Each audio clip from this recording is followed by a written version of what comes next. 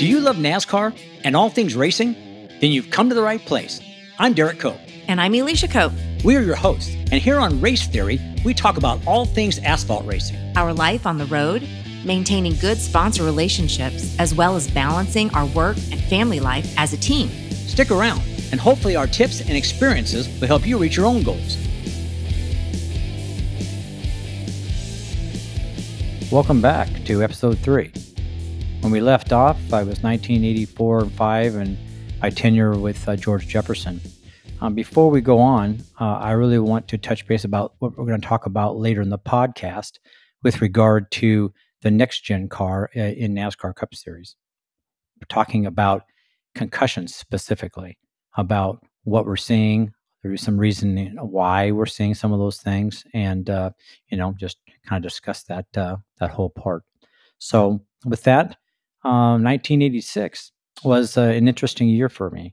It was really a great opportunity, one that I had been looking for, and ended up being with a gentleman or two gentlemen out of Seattle, Washington, with Rabanco Ltd.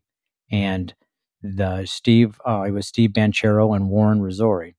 And Warren Rizzori, I think I've seen some articles in your old scrapbooks. Wasn't he really good looking? he was old. He was a real Italian. I mean, like full-blooded Italian looking, right?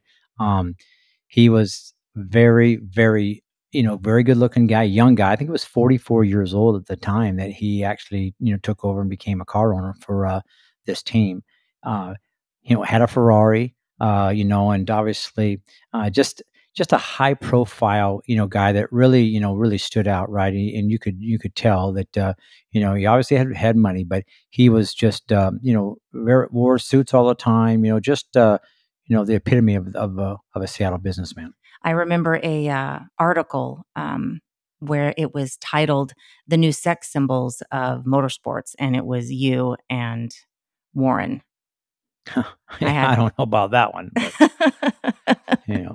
it was again, we were young. He was young, I was young, and Jackie Johnson came along, and also Eric Horn, who was on my George Jefferson racing team, and Eric was a pit crew member. This guy was like, I don't know, I think he was 7 foot tall, and really, oh yeah, big guy, and ran and drove a Honda. So it was, so he, it was, so see him unravel himself out of that Honda was something, to be seen.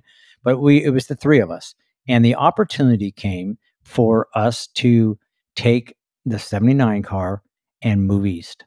So it was go east, young man, for the time that I really wanted to go. And Jackie was originally born in Campobello, South Carolina, and it was right there, outside of Inman and then Spartanburg as well.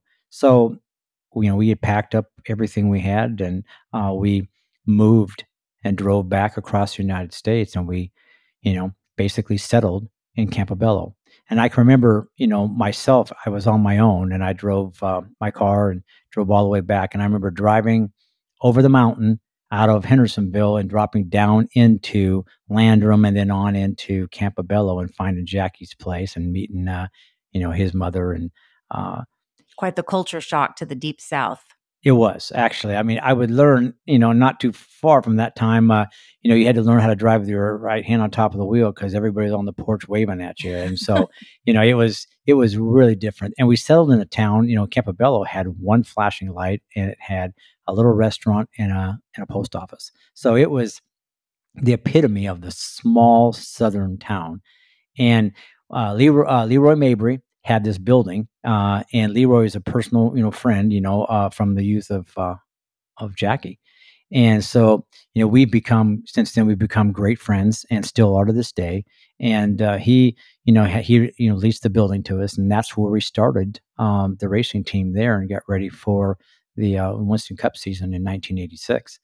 So it was, we had to order a new car from Laughlin, and I think we ordered 2, but we ordered a car from Laughlin, and it just took a long time to get. It was a front steer car, and pretty much everything I'd driven at that point, as far as the older cars of George's, were all rear steer, Banjo and Hutcherson Pagan cars. So and it was a new Laughlin car, so we were always going down to Jackie's and down to Simpsonville, South Carolina, and going over the build of the car and that type of thing. So, but we, obviously, had some downtime as well because we're waiting for the car to come, and got to know, people around the area and got to know James Hilton, and obviously you have met James, and we spent a lot of time at the fish camps hanging out with James, and you know it was a great time.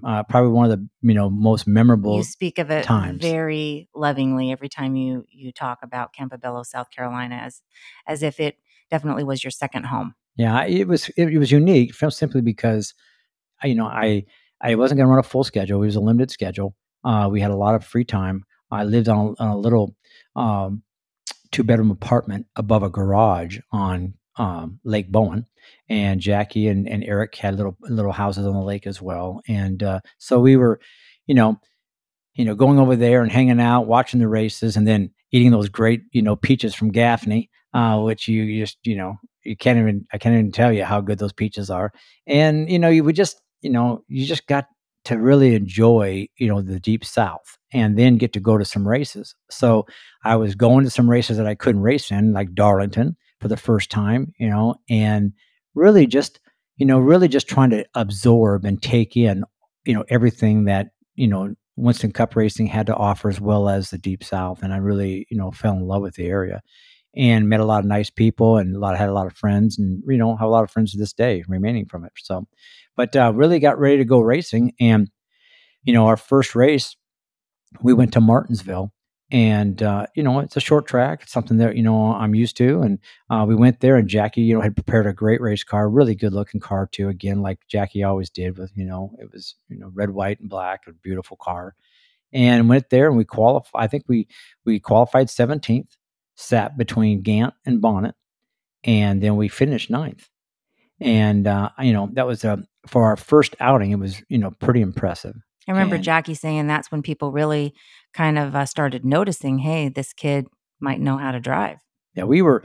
It was a great way to start things off, and then from there, we just we progressed and we tried that. We tested it at Talladega, and that's where I first ran like 202 and a half, 202 miles an hour and a half, basically, and was wide open, around Talladega for the first time, and before restrictor plates were even thought of, and just a rude awakening How for. did that feel? Yeah, it was, at first it was a little difficult, to go wide open, just because you'd never experienced anything like that before, and, no restrictor plates, and there's a threshold, when you get over 200 miles an hour, things, there's a lot going on with the car, and, but yeah, I mean, once you did it and, you got used to driving, it was truly something that you just fell in love with. And I loved, I knew then that I would love speedway racing, and I loved being wide open. I loved, having that speed and, what the car, the sensations the car gave you.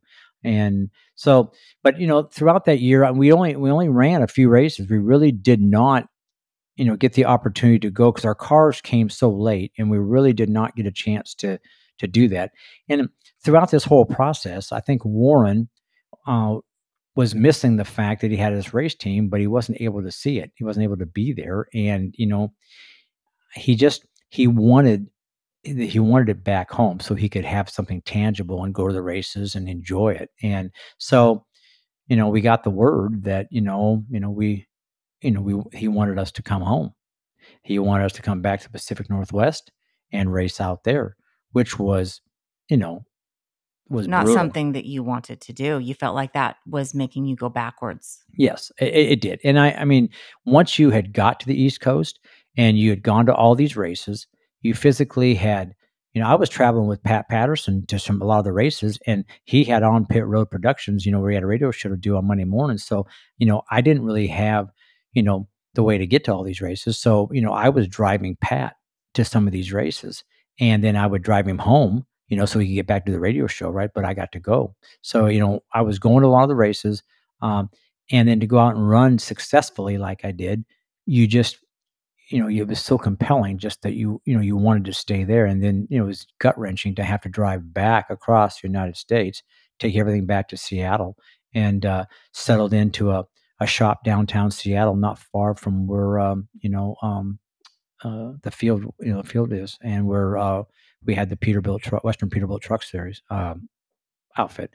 So living in downtown Seattle, and this was about the time that they had the Shucks Tacoma Grand Prix, which was a street course, road racing around the Tacoma Dome, and Shucks Auto Parts was actually sponsoring it, and so we had prepared a car for that, and we went there, and I sat on the pole, but I wrecked the thing when I qualified on the like. I get the first lap, I knocked off the pole, and then I went for the second lap, and I just hung the thing out and got sideways coming off the last turn, coming to the checker, and put it in the fence and tore up the back of the car. And Jackie and the boys had to work feverishly on that thing, and it had actually compromised the fuel cell and bent it, which we didn't really have the ability to fix.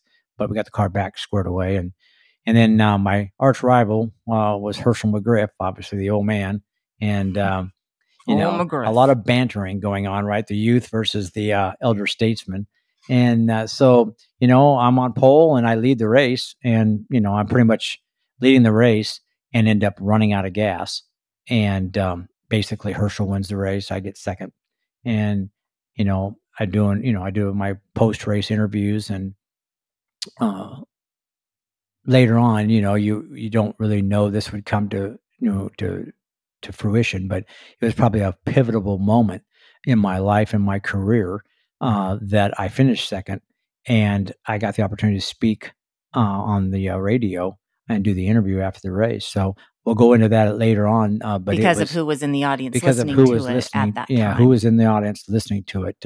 So we'll touch bases on that later. But it was a moment that really was meant to happen. And so at that point, we'd run the rest of the year, and here I was in Seattle again, back home on the West Coast where I didn't want to be, and I was under a 3-year contract with Warren Missouri, and that winter we had the banquet in California, and I went to the banquet and met a gentleman down there, and his name was Fred Stoke out of Lakeport, California. And Fred, wanted to go back east and run a car, and asked me would I be interested in driving the car and going back east again. And I said, yeah, Heck yeah. I would love to go back east, but I said, I have a 3-year contract with Warren Missouri. And I said, I would have to broach that subject with Warren to see if he would let me out of my contract. So Fred said, well, go talk to him. Let's see what he has to say and see if we can do that. But he says, I'm going back east. And he said, I want you to drive it. So I went home and, spent some time with Warren, discussed the fact that I had an opportunity to go back east. And I said, I know that, we have a 3-year contract, but I just, with what I did back there, and what we did, I said, I really feel like that's where I need to be, and that's where I want to be. And, I said, I just wanted to see if you would let me out of my contract. And Warren said, what I'll do, he said, is if you can, prove that Fred is going to go back east for sure and is going to run races, then he said, I will let you out of your contract. And so, you know, he, Warren had always been a man of his word, and you could respect that.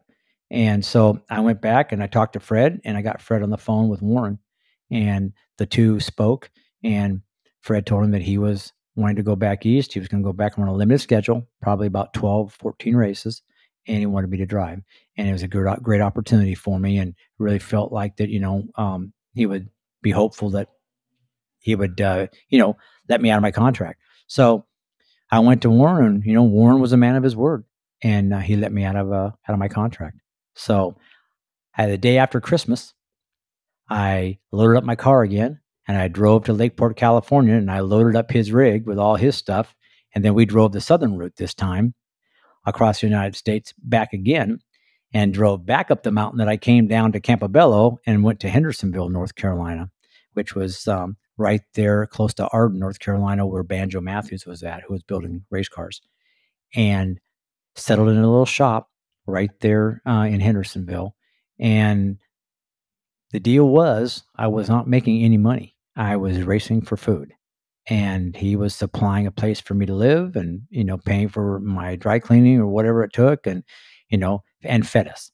And we had a little 2-bedroom apartment above a garage.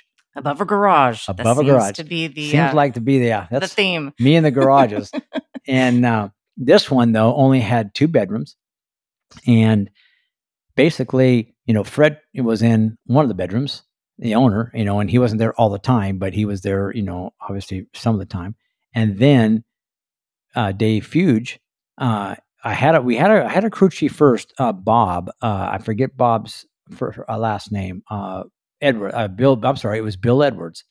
Bill Edwards was the crew chief, and we started off with him, and things just really just didn't seem to click, and like I just we didn't feel like that it was going to be what we needed, and ended up I ended up calling Dave Fuge and brought Dave Fuge back, and then I had Jim Fox, who, aka Teeny, that was his nickname, and I wonder how we got that name. well, he's not teeny, I can tell you, but Isn't this the guy that would stand over you naked in the morning after he'd make coffee, and you have this mattress on the floor, and he does this just to make you feel bad about yourself?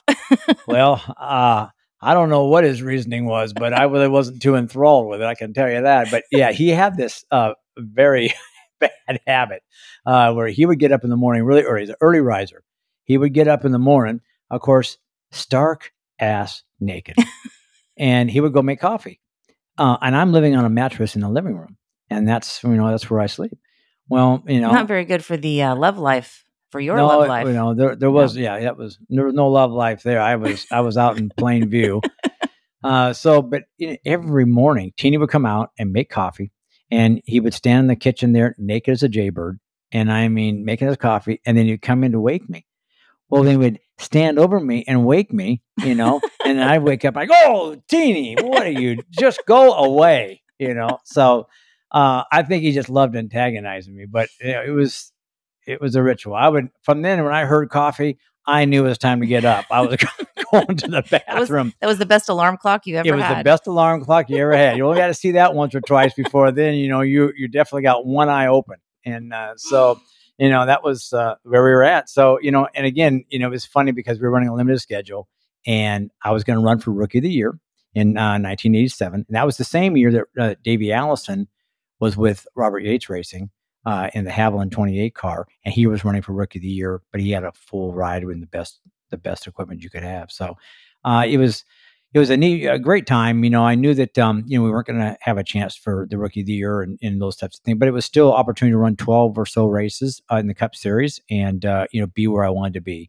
And we worked our guts out, and it was when we had a weekend off, we would obviously, our big thrill was to drive down to Greenville and have Mexican food, and that was the highlight of your weekend.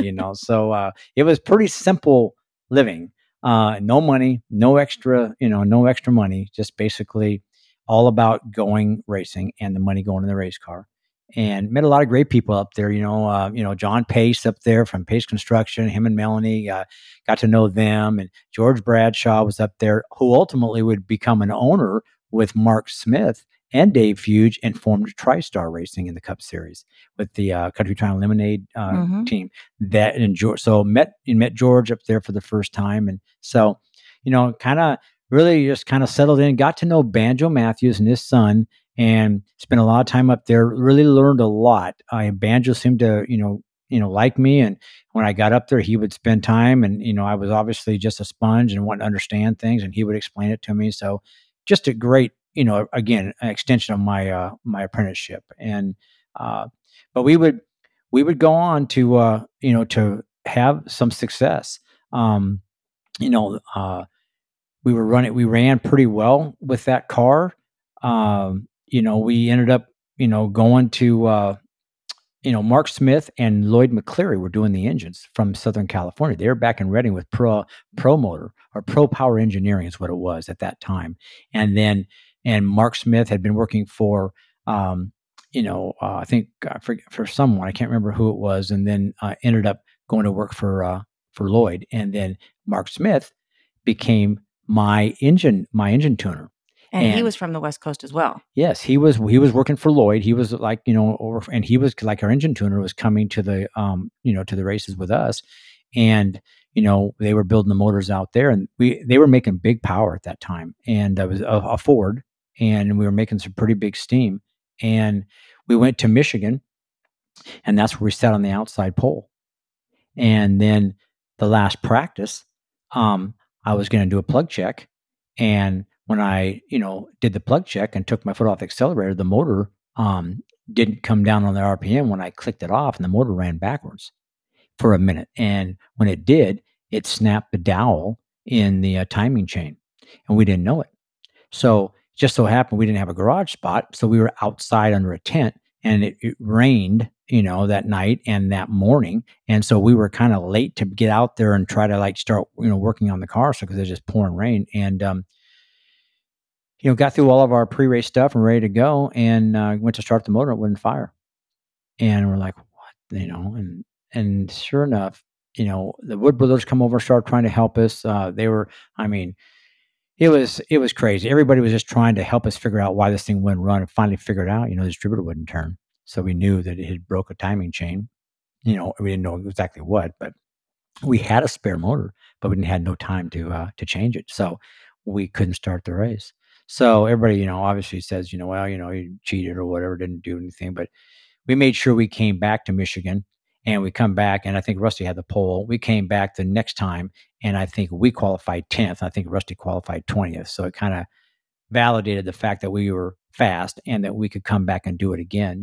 So Well, I remember meeting these people that you're speaking about at the memorial of Mark Smith a few years back. And they remember it as being the most heartbreaking experience because several of them said, "You were the fastest in practice." And they literally thought that you, with a group of individuals from the West Coast and these new engine builders, were going to win that race. They were just went to bed that night just, with grandeur, in their hearts. And then the next day to just be completely out of the race for something that was no one's fault. yeah, it was devastating. I think, you have good things happen, and then, you don't get the chance to go showcase it. And, you know, it was just one of those things. And, but, we were fast. We knew we were fast. And then, we went on that year to have a really pretty productive year. When you think about, I think we went to, I think Charlotte, we finished like sixth and ninth or, 11th. I mean, we were always having great runs. And we ended up having, a pretty successful year. But we're unable really to find a lot of sponsorship. I think Alugard came on board, and a couple other small sponsors, but really just ran off of Fred's money, and just were never able to really get a pipeline of sponsorship put together where we could, carry on. And, we were just showcasing what we could do. And, and of course Lloyd and Mark were making big power. And, I really felt like that, we had something that we could really, have made work, or for a long period of time. But I remember coming back from a race and going back to Hendersonville and getting there. And unbeknownst to me, Fred had loaded up everything. I think he had we had two cars, we had two motors or whatever, and just, a small amount of parts and pieces and stuff. And Fred had loaded up everything, the cars and his equipment and everything in the transporter, and she was gone, and had locked the doors, and the power was turned off. And so, you come back, and, I didn't even really get the word that he was done, but he was out of money, and had physically just give up the ghost, and packed her up and headed home. So here we were, in this little little apartment, having to get out of there, and I ended up going to Charlotte, and I was in a hotel room and just trying to figure out really what is the next step. I mean, I did not have any money because I wasn't making any money, and I mean, I had a credit card, and it was relatively Maxed maxed out. out, with what little things I was, trying to, buy and procure, and ironically, I had had a number of people that, was out there pitching me for sponsorship deals. We'd call bird dogs back then, right? They're Mm. out there, just pitching decks out, trying to find sponsorship. And I was, you know, just trying to figure out what to do. I was at Pat Patterson's all the time, just, searching and trying to come up with an idea on what to do next. And I got a call. And the call was from this bird dog. And he said that a company in Tulsa, Pure Leader Products, wanted to speak with me about sponsorship. So I had one suit to my name and not much money, but I got a ticket to go to Tulsa.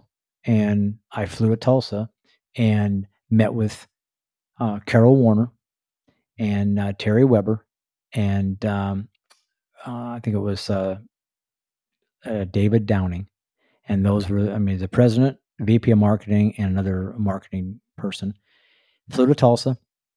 And I mean, I remember 2 Warren Place, and I remember the building to this day, and, it was like, 2 beacons in the night. I mean, it's just 2 big buildings side by side and, in a flat landscape, and, I was super excited and, uh, got there, and David took me in and went up to the boardroom and sat down and proceeded to have a very lengthy discussion and, with Carol Warner and Terry and David, and we talked about a lot of things, and they said they, then my name came across the desk basically because of his wife, Sue Warner. And they were the 2 people that were at the Shucks Tacoma Grand Prix. Uh, and they were there on behalf of GTE Sylvania.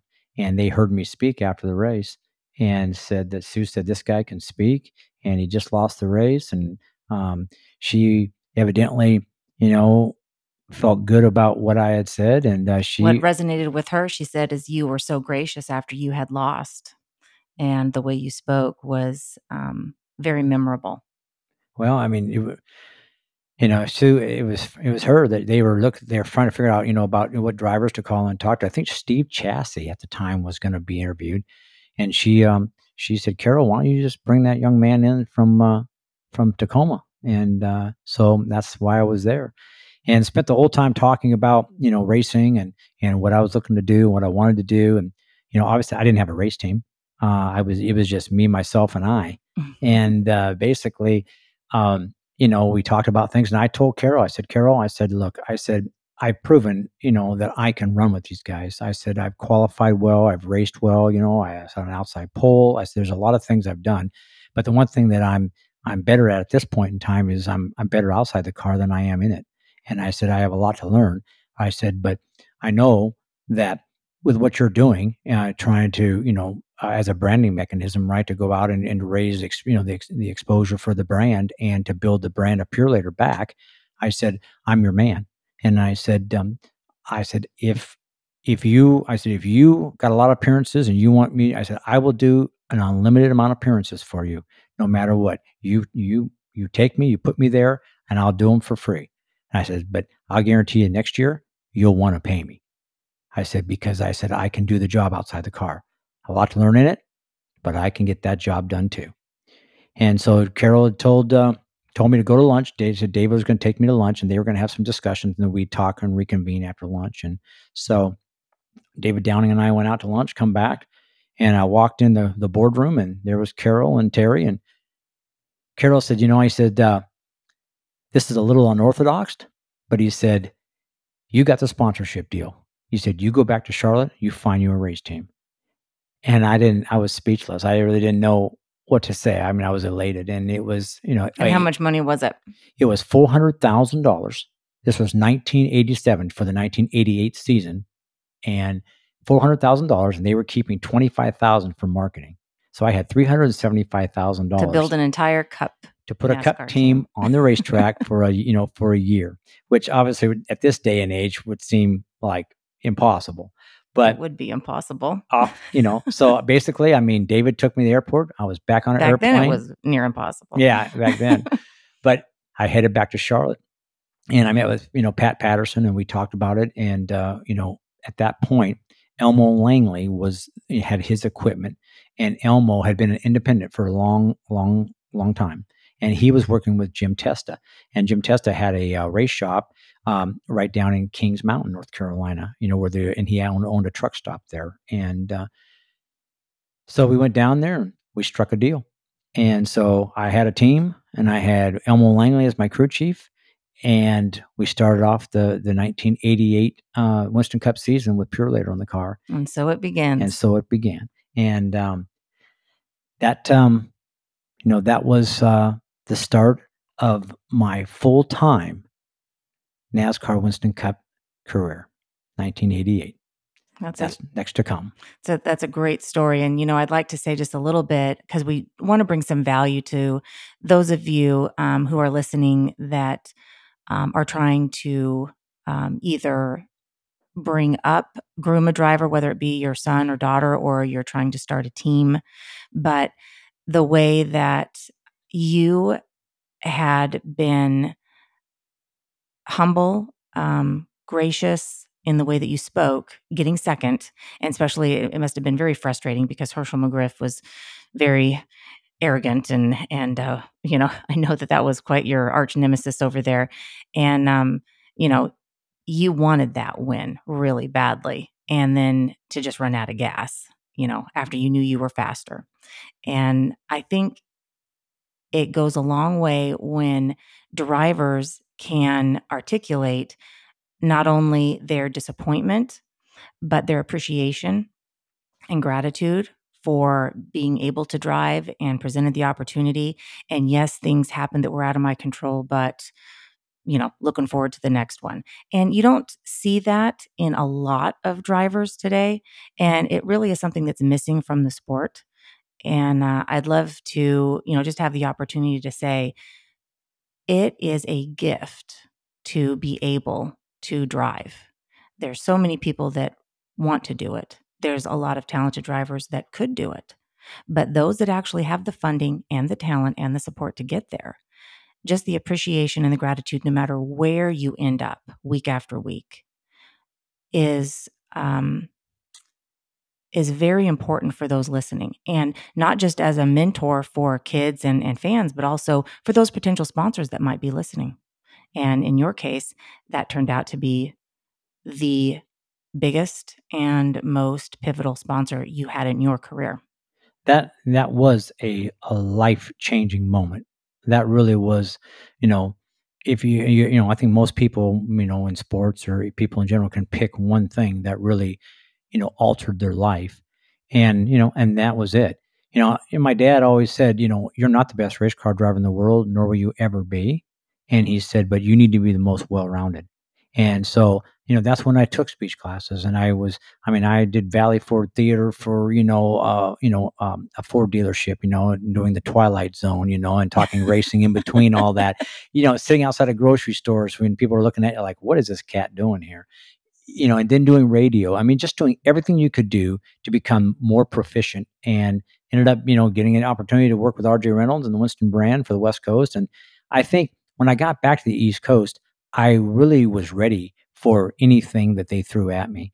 And, to have the opportunity now to be representing a brand like Pure and getting a chance to run full time in the Cup Series, I mean, it was a true gift. And I've always felt that just having access to the sport and doing it really is, a gift. And that's why I've been so passionate about it all these years. And, you make a living driving a race car.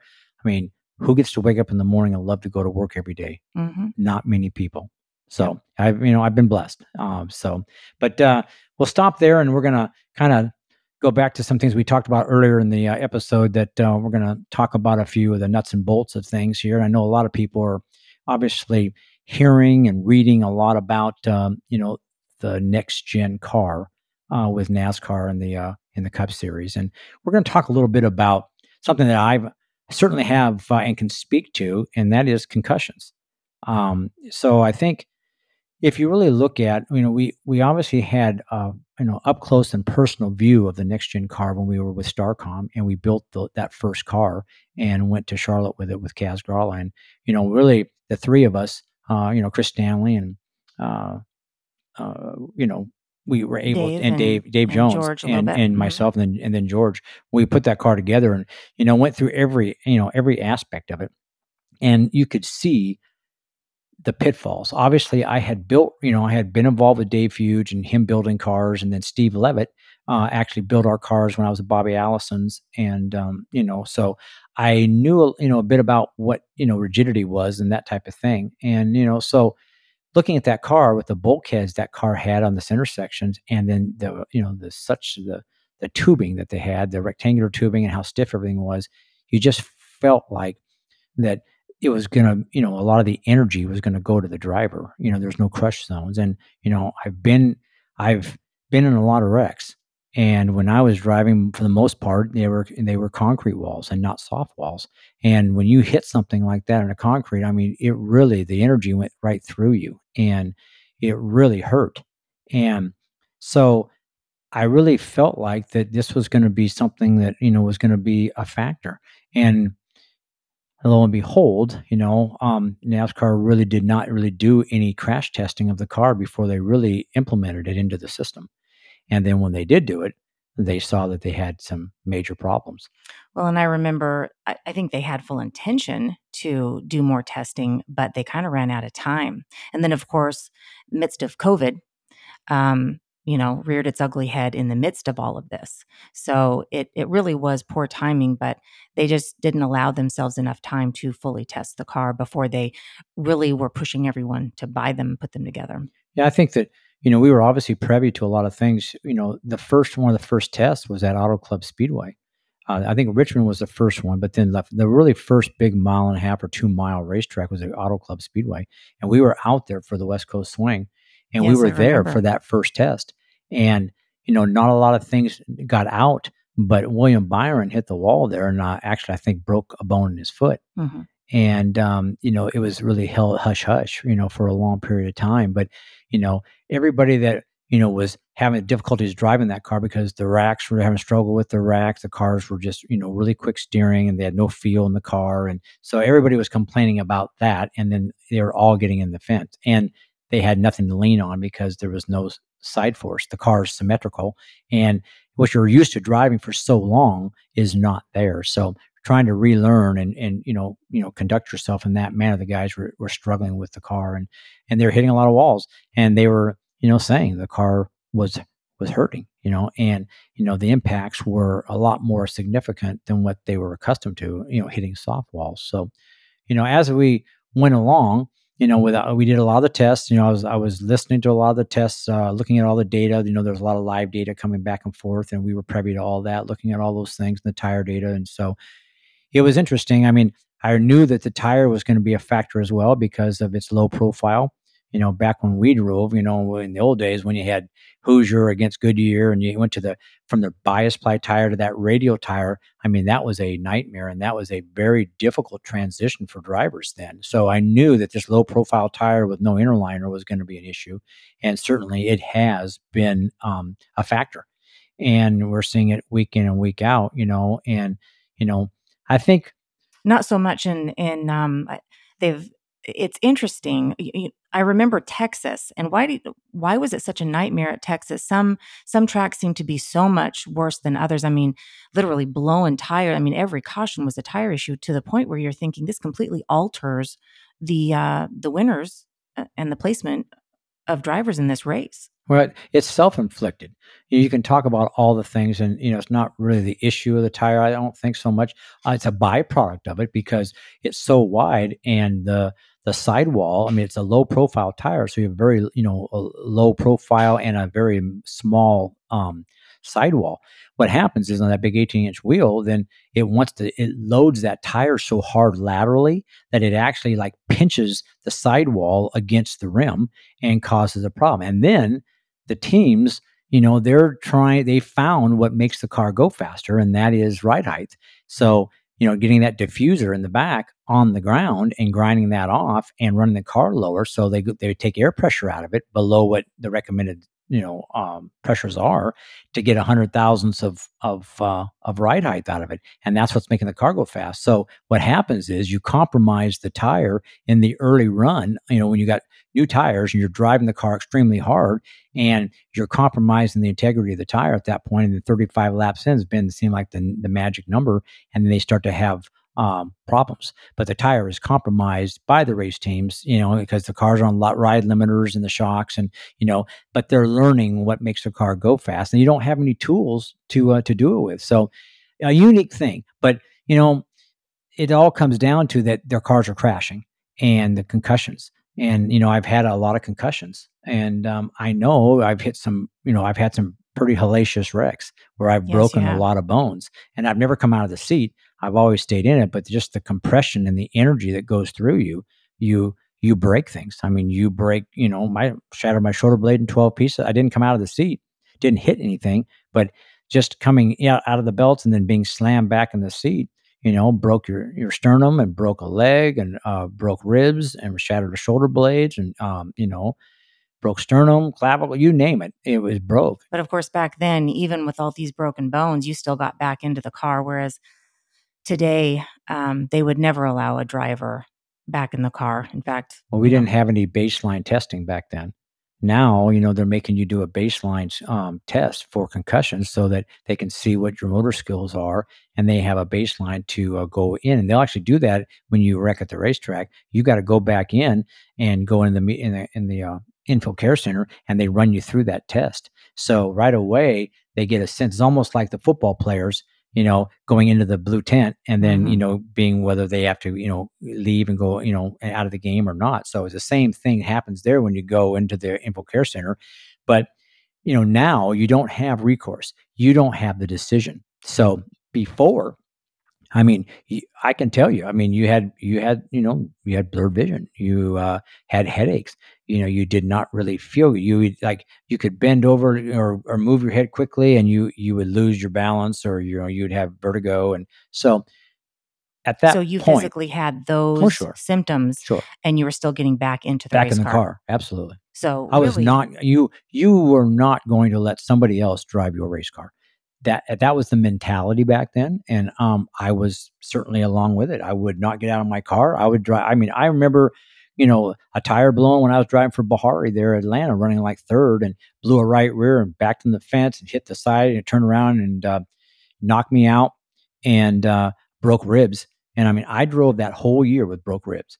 I mean, I was shaved, I was taped up, and I would run every race. And then I got them broke again in California, so I ran the whole year with broken ribs, and it was a painful year. And I ended up getting the pole at Charlotte, in that year '98. But I mean, just drove hurt the whole year, and the mentality being that you would lose your sponsorship if you got out of the car, someone else would replace you. a A driver, driver would replace if you you. get out of the car, somebody else is going to drive your car. And back then, this was an opportunity that was fleeting. You were just fortunate to feel like to have your job, and I was not going to allow somebody else to drive my race car. And I think that was pretty much the thoughts that everybody had. Right. And then now, though, I mean, with all the things that are implemented, you aren't able to make that decision. It's made for you. Right. So, these guys now, I mean, they're obviously getting hurt. They're obviously, I mean, Junior, Dale Junior obviously was flagged really the first, really to bring it to the forefront.